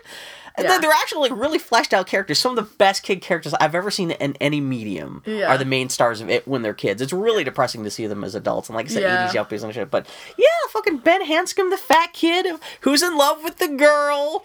The leader is a kid named Bill, who's a stuttering goofball. So of course I like him too. Mm-hmm. Like, it's all the cast. There's Stan the Man, Eurus, the Jewish kid. There's Richie Tozier, who's the jokester guy who always does those terrible voices. And it's a great cast. Unfortunately, the girl is pretty much, she's the girl. Yeah. She's poor, but she's beautiful. So all the other girls hate her because despite the fact that she's so poor, she has this money that no other girl can buy. And they hate her with the passion of 1,000 suns. Her face dollar. That's her weakness, is that she's so beautiful. So it's a little like, okay, Stephen King. Which of the kids does she wind up with in the future? The fat kid. So even then, he gets so super skinny, it's great. But then they all forget about being kids and stuff. It's kind of sad, little ending at the end. But yeah, it's good. But so no movie, who gives a shit, whatever. No, it would have been funny to see another version of Pennywise the Clown, because, like, what's his face? Rocky Horror's Clown is such an iconic thing. Yeah. What kind of stories you've never even seen any clips of him? No, all I've seen is the poster of him. He's like, Georgie. With his teeth in the gutter. He was great, though. He really was. Just his huge mouth. Yeah. It's not even Tim Curry himself, but hat mouth, and how he has to work his lips around his own teeth. Just like, I hate that series, and I admit that was great fucking casting. Anyway, so. In other news of movies that won't exist, there was not a lot of news this week again. There will not be a Tron 3, supposedly because Tomorrowland did badly. Yeah! You'd think it'd be because Tron 2 did so badly. I know, exactly. Well, I guess technically it made $400 million at the box office. Yeah, it doesn't help that Tron 2 also just sucked. Also did not make him... Like, it made its money back, but it's not like... It's funny now because... everyone's talking about how Disney, unless it's Star Wars or Marvel, Disney has a hard time selling a live action. Yeah. Now you can't even say original, because now it's they're considered a hat trick of Tron 2 was a failure, The Lone Ranger was a failure, and John Carter of Mars was a failure. And now they're adding Tomorrowland to the top of that. Like anything that Disney tries to do that's not already based off of like a Marvel or Star Wars thing, just they can't get off the ground. And which is a shame, because those movies are also all not very good. Yeah.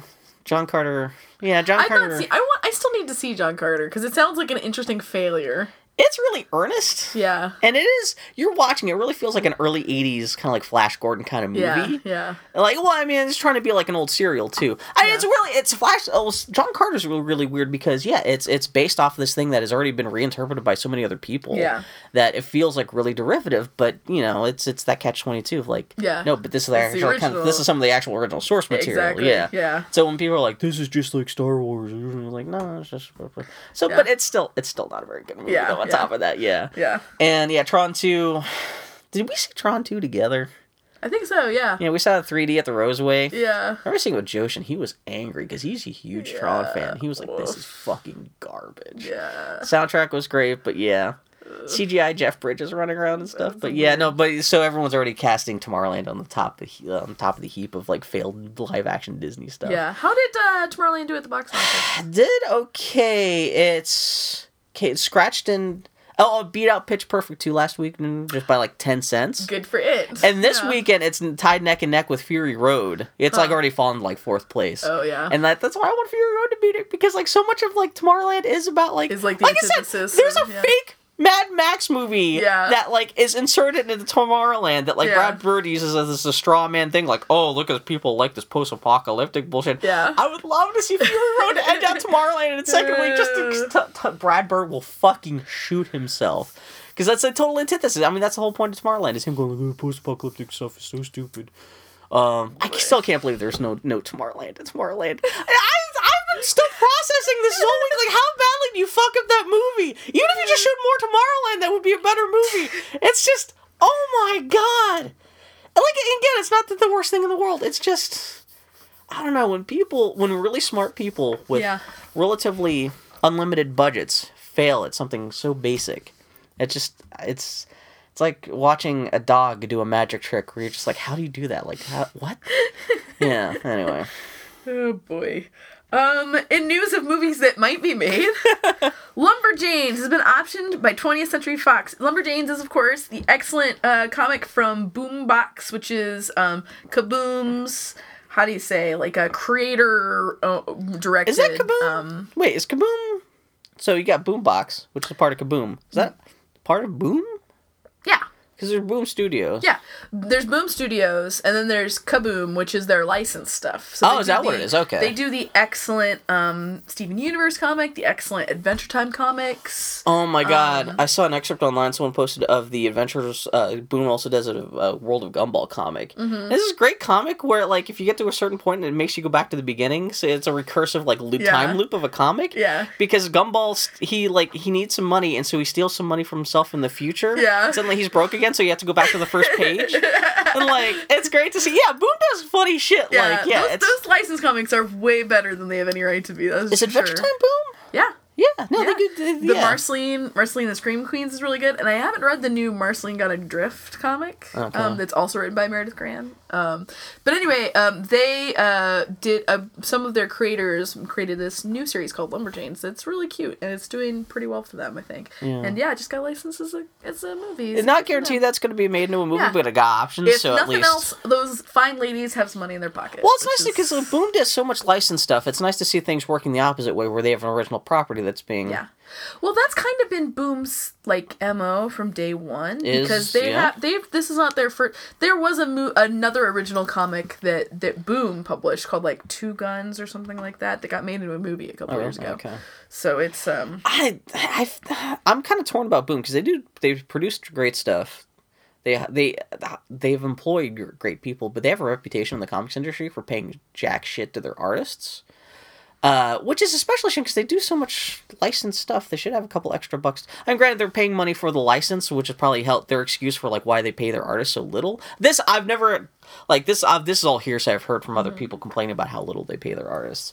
But because I've heard plenty of people talk about like I'd love to do a Boom comic if they actually paid me anything what industry standard would be. Yeah. But I'm glad to see. It sounds like they need to evolve a little bit as a comic studio if they want to get. I mean, they seem to be doing fine by themselves, especially if their shit's being optioned by Hollywood. Not to say that should be the metric by which success is measured as a comic publisher, but yeah, it seems like they're trying to.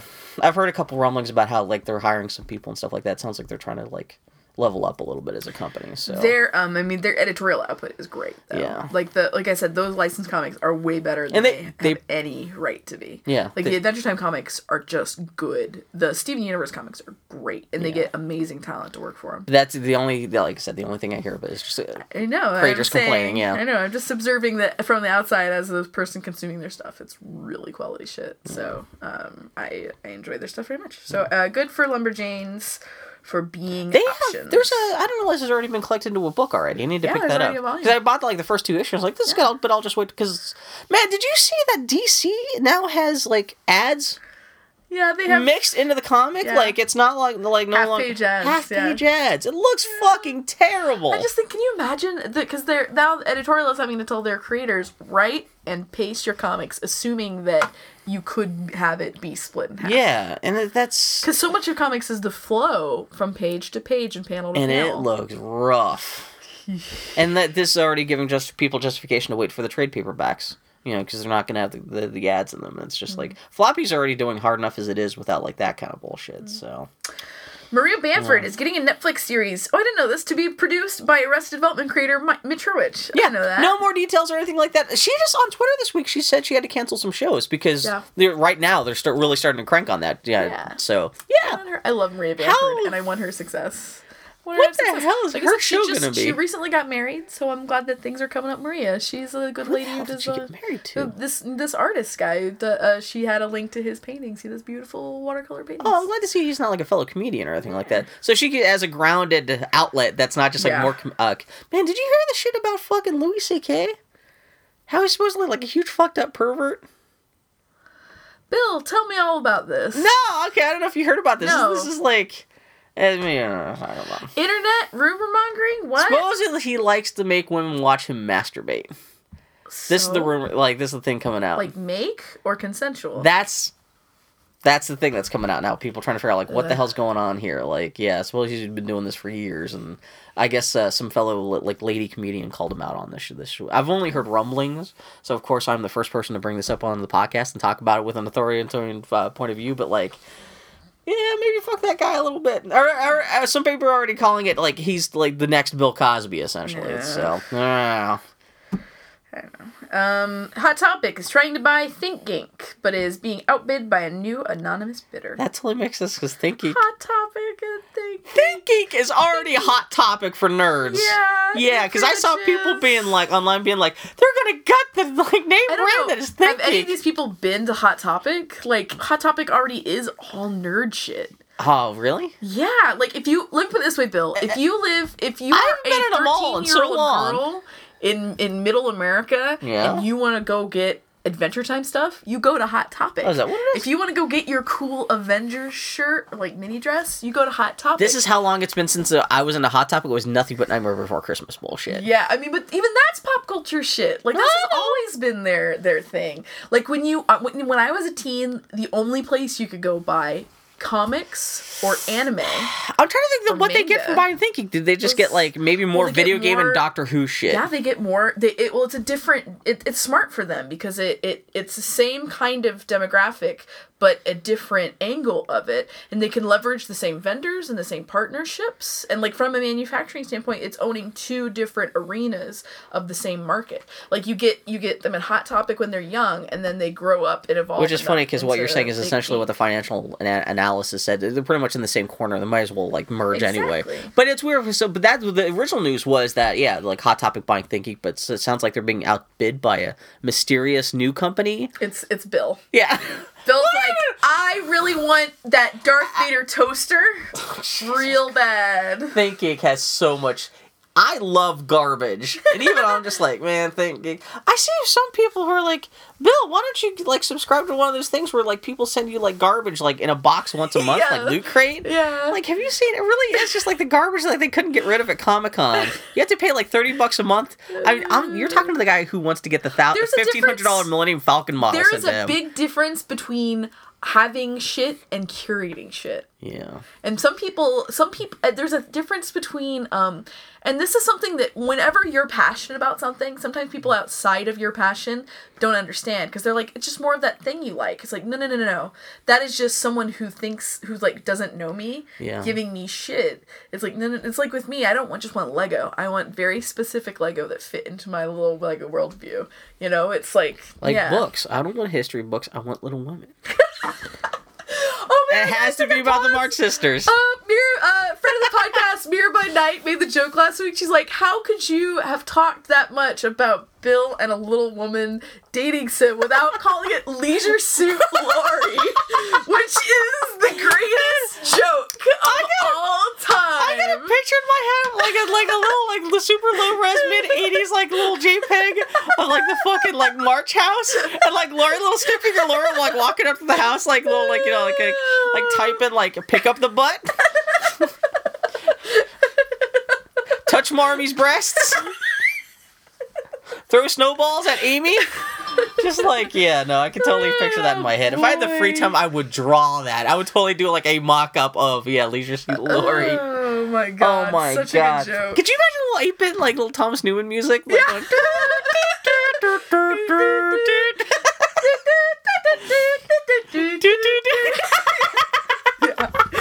Oh my god, yes.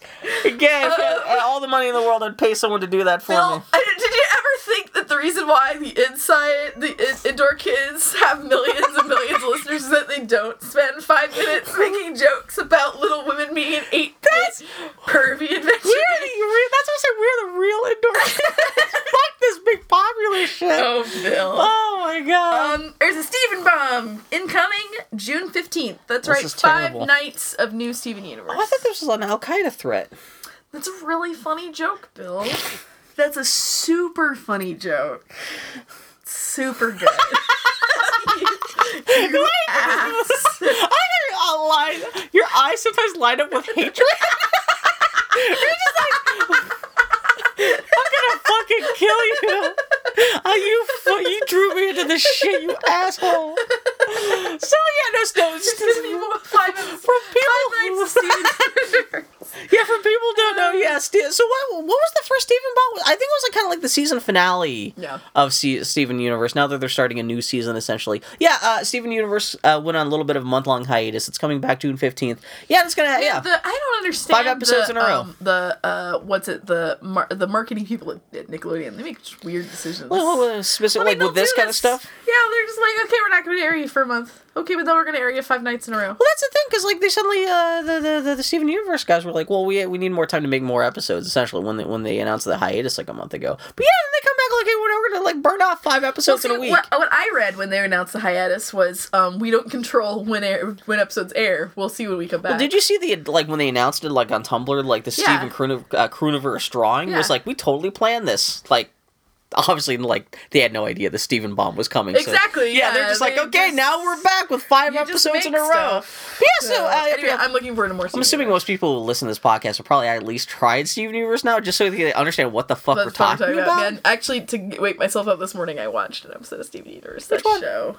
Alone Together. Such a good episode. Oh, man, did you see the cosplay of the Stevani? No. Spoilers for Steven Universe. No. Someone did a cosplay of... Oh, that's great. Yeah, it's just a lady who pretty much just, like... It's funny because it's a lady who just looks like that. Yeah. They're just dressed like that. But that's great. That's awesome. Yeah, she's just, like, super tall and everything That's like that. great. Just, like, yeah, I'll have to send you the picture. I posted it to Twitter and everyone's heads exploded.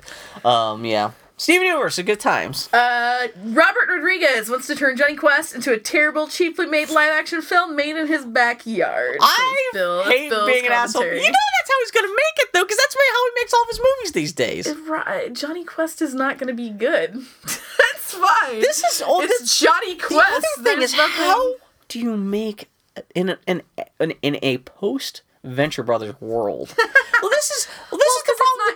It's not made for them. It's for the post Hunger Games world. What? You don't make Bill.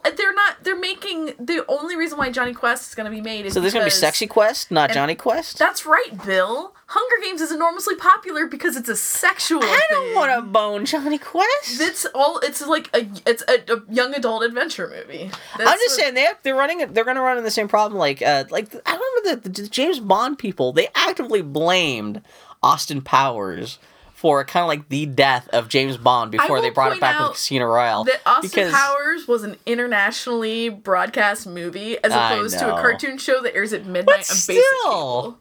Especially Robert Rodriguez, you have to know that Venture Brothers is out there. And Venture Brothers is nothing but fucking a joke on Johnny Quest. Like, how do you do Johnny Quest with a straight face? I mean, you can do it well. I'm not saying it's impossible. But you have to be very careful with it about it. Like, just even make it a good movie. Regardless of any kind of, like, social context or anything. That's like saying, like, Indiana Jones has been spoofed 9 Days of Sunday. It's just a character and their family who goes on adventures. But Johnny Quest is so stupid. No, but okay, that brush got a little broad there. But then again, it's like as if Indiana Jones makes any sense. It was a cartoon show that Hanna-Barbera made in like the 60s. Bill, it's about a Dr. Quest who's like an independently wealthy scientist, and so his son gets to go on adventures. Quest? Yes. I like Johnny Quest. It was one of my favorite cartoon shows growing up. I liked The Real Adventures of Johnny Quest, the terrible reboot in the 90s. The 90s? Yeah, I remember that. I watched the TV movie that they made in the 80s. I own still all of the Gold Key comics that they came out with in the 80s. They're actually pretty good. Yeah. I own all of the Real Adventures Johnny Quest comics that Dark Horse came out. I feel bad for calling it stupid. Yeah, you asshole. It's not very good, but it's just a dumb adventure context. Really, Johnny Quest should be like Uncharted. That's all it is. It's definitely episodic. Yeah, well, it's an adventure thing, so there's no reason. You go. How would you do a Johnny Quest movie? Like, who would you cast as who? And like, I don't know enough actors under the age of 13. Well, he's not Ray Spannon. The joke that I made on Twitter is that I just want a fuckable Ray Spannon. That's all I want. Yeah. There was rumors of a Johnny Quest movie a couple years ago, and it was going to be Zac Efron as Johnny, which I was like, okay. But it's going to be The Rock as Ray Spannon, which is kind of brilliant. I don't know who else, not The Rock, would you get as Ray Spannon though? You know, it's like because you need someone who's big and muscular. And like, how do you not make it so he doesn't turn into Brock? And that's what I'm saying. Like, you have to have a fucking gentle hand with Johnny Quest. Slap his little tight little bottom. Just saying. Oh, Bill.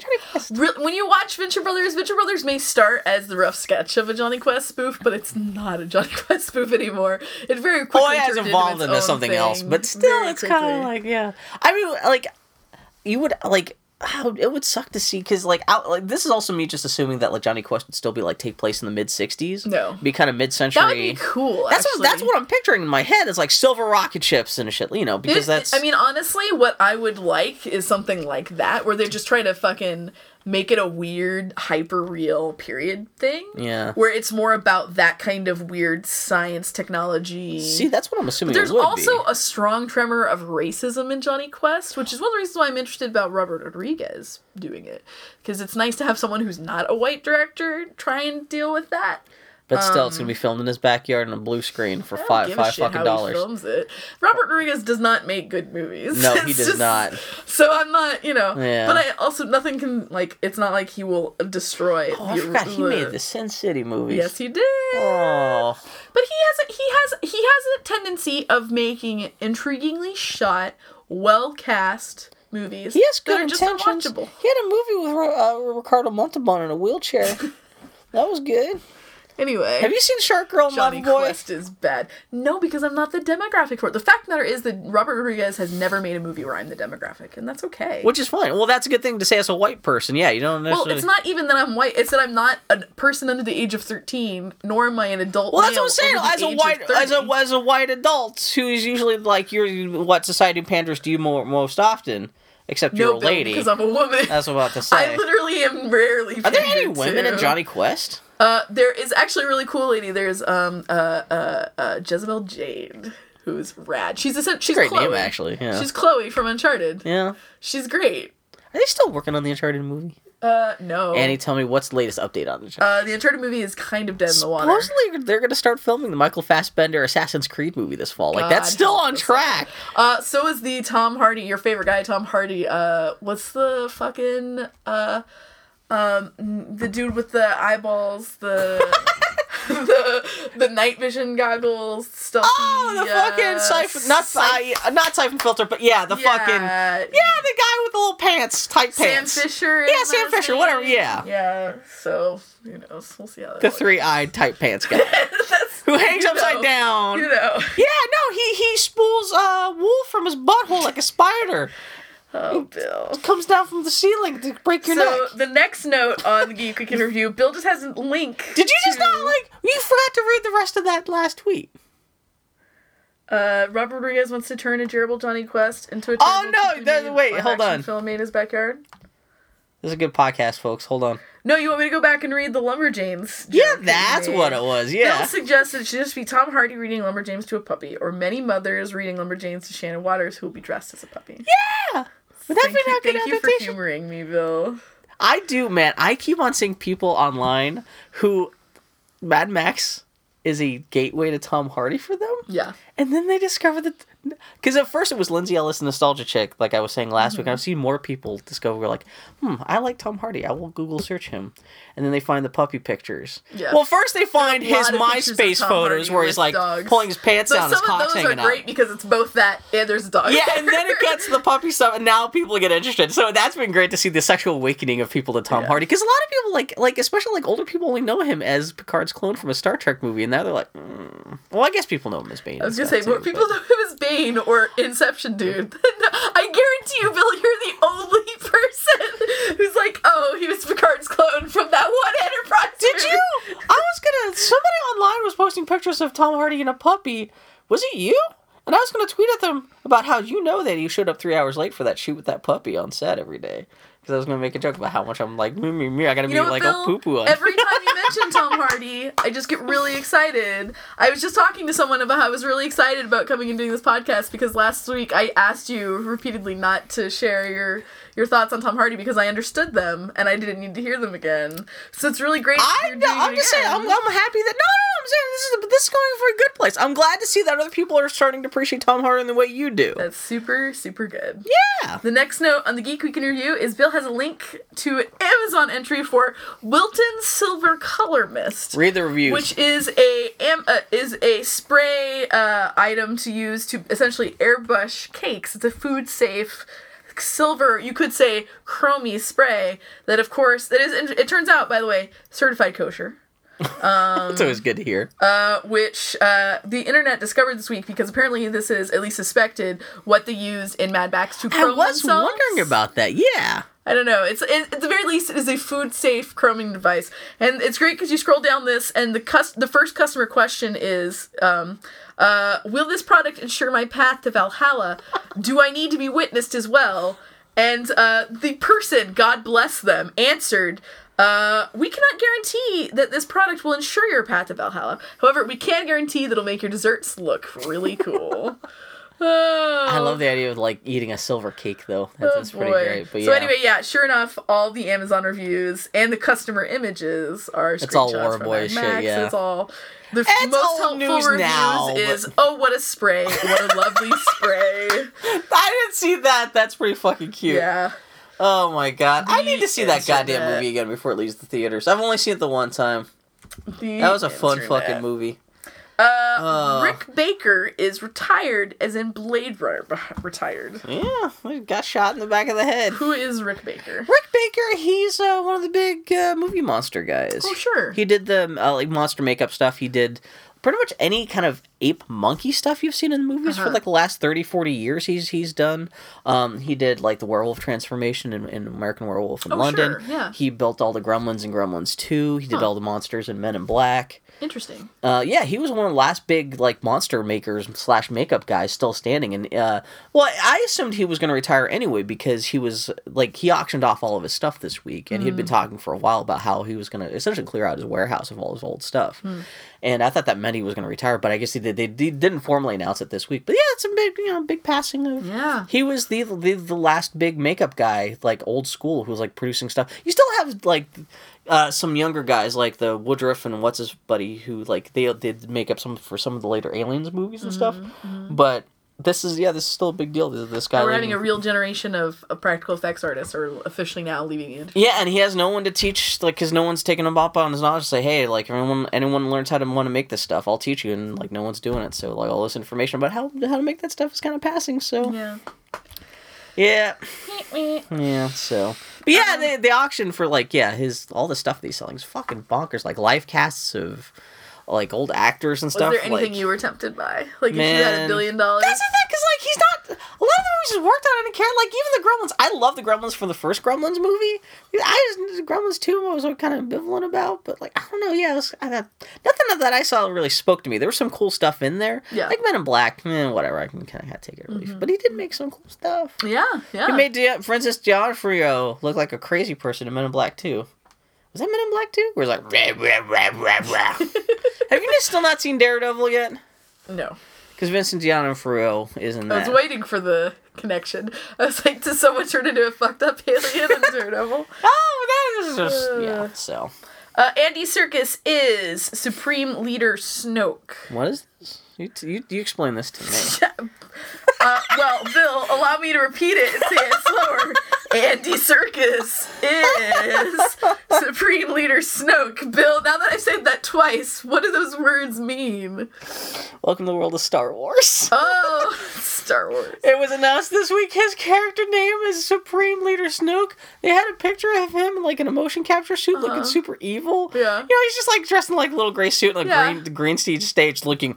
Yeah. And then with a caption, Supreme Leader Snoke. I was like... And then there's a little bit of people saying that's a stupid name, Bill, but then... this is a series with Jabba the Hutt and Salacious Crumb. My first response was like, it's easy to forget how Han Solo is the stupidest name. Not just in Star Wars, but just like in movies in general. You have the guy who's a loner named Han Solo? Just even his first name, Han. Not even like Larry or Doug, but Han. He sounds like a very lonely Dutch boy. And like so it's easy. Like of course, like Luke Skywalker and other stuff. But it's easy. But who knows if that's actually the characters. That gave us Count Dooku. I'm just saying. Count Dooku from Naboo, that kind of shit. But Snoke, it is funny if you're gonna have a super badass villain. Snoke sounds like smoke, but Snoke, and also snake. Oh, I didn't think about that. So it's like a smoke snake. Bad guy's name should never start with the first like consonant that from the word snuggle. That's one. Who knows? You could turn out that like this is a fake name. His actual character's name is going to be Darth Snooky or something like that. But like, it's going to be Princess Giggle, Giggle Fart or something. Even more ridiculous. Oh, but yeah, that was just very. Also, Andy Serkis in itself sounds like a Star Wars name. Andy Serkis. Yeah. I see his name on an action figure already. On Monday, Paris is going to start removing the literally million locks left by couples on the Pont d'Arts Bridge.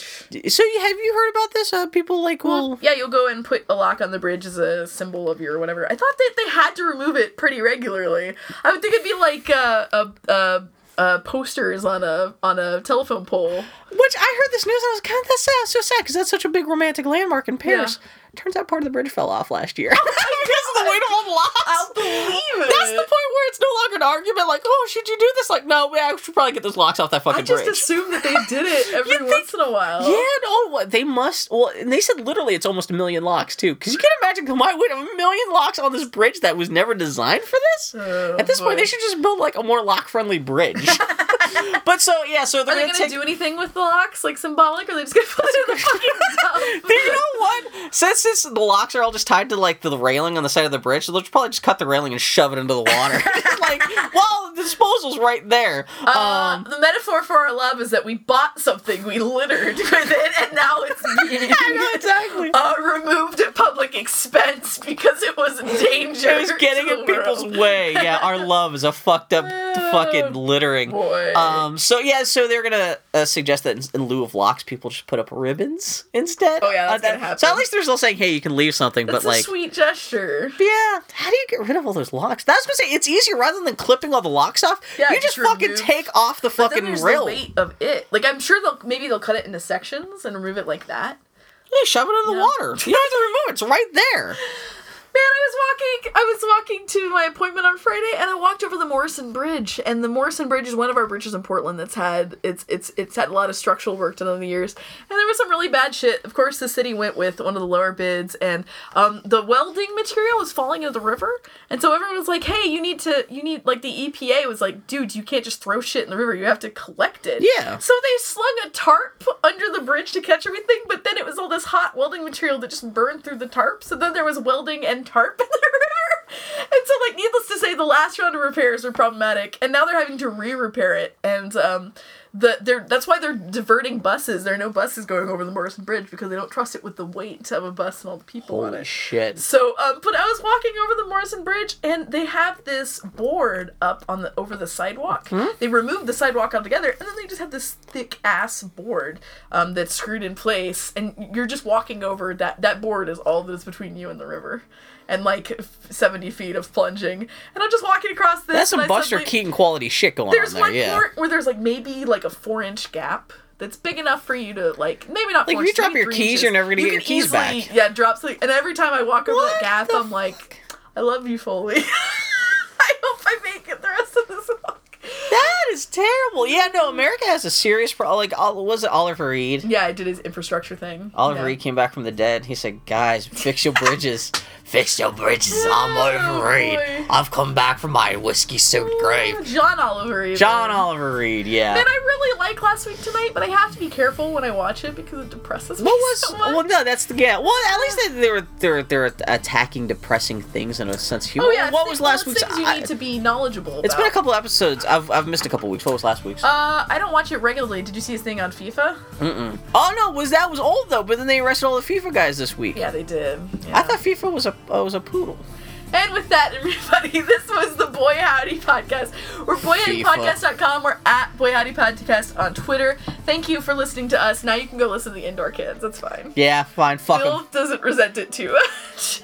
We need to change the name of this. The Real Indoor Kids. It's like the Real Ghostbusters. I feel like the we've real adventures of the Indoor Kids. fuck the Indoor Kids. I love because like it's the Indian. I think it's Pakistani. Well, no, because he's Indian, but he's playing a Pakistani Silicon Valley. on Silicon Valley. But yeah, I like him now. Now I feel like I have to hit him. It's like I didn't realize I was in competition with him. Bill, they're just in qualitatively better podcasts than I ours. know, though. which is that's fine. I'm used to when you're Bill Martin, you're used to shit just being better than you. I can deal with that, but just like they stole our name. I feel Well, to be fair, I feel victimized because it was our laziness. Because we don't talk about having a podcast for like a year before we registered this shit. had we just done the Indoor Kids a week earlier, we would have been fine. Yeah. Oh well. It didn't have to be called Hey the Boy Howdy everybody, Podcast. Goodbye. This is the Boy Howdy Podcast. Annie's literally putting on her helmet Putting on again. my Yeah. helmet, I'm gonna leave. I do like when the podcast ends. It's not like we hang out and chat like Annie's already Goodbye. out the door. Clump. Footsteps. Bye.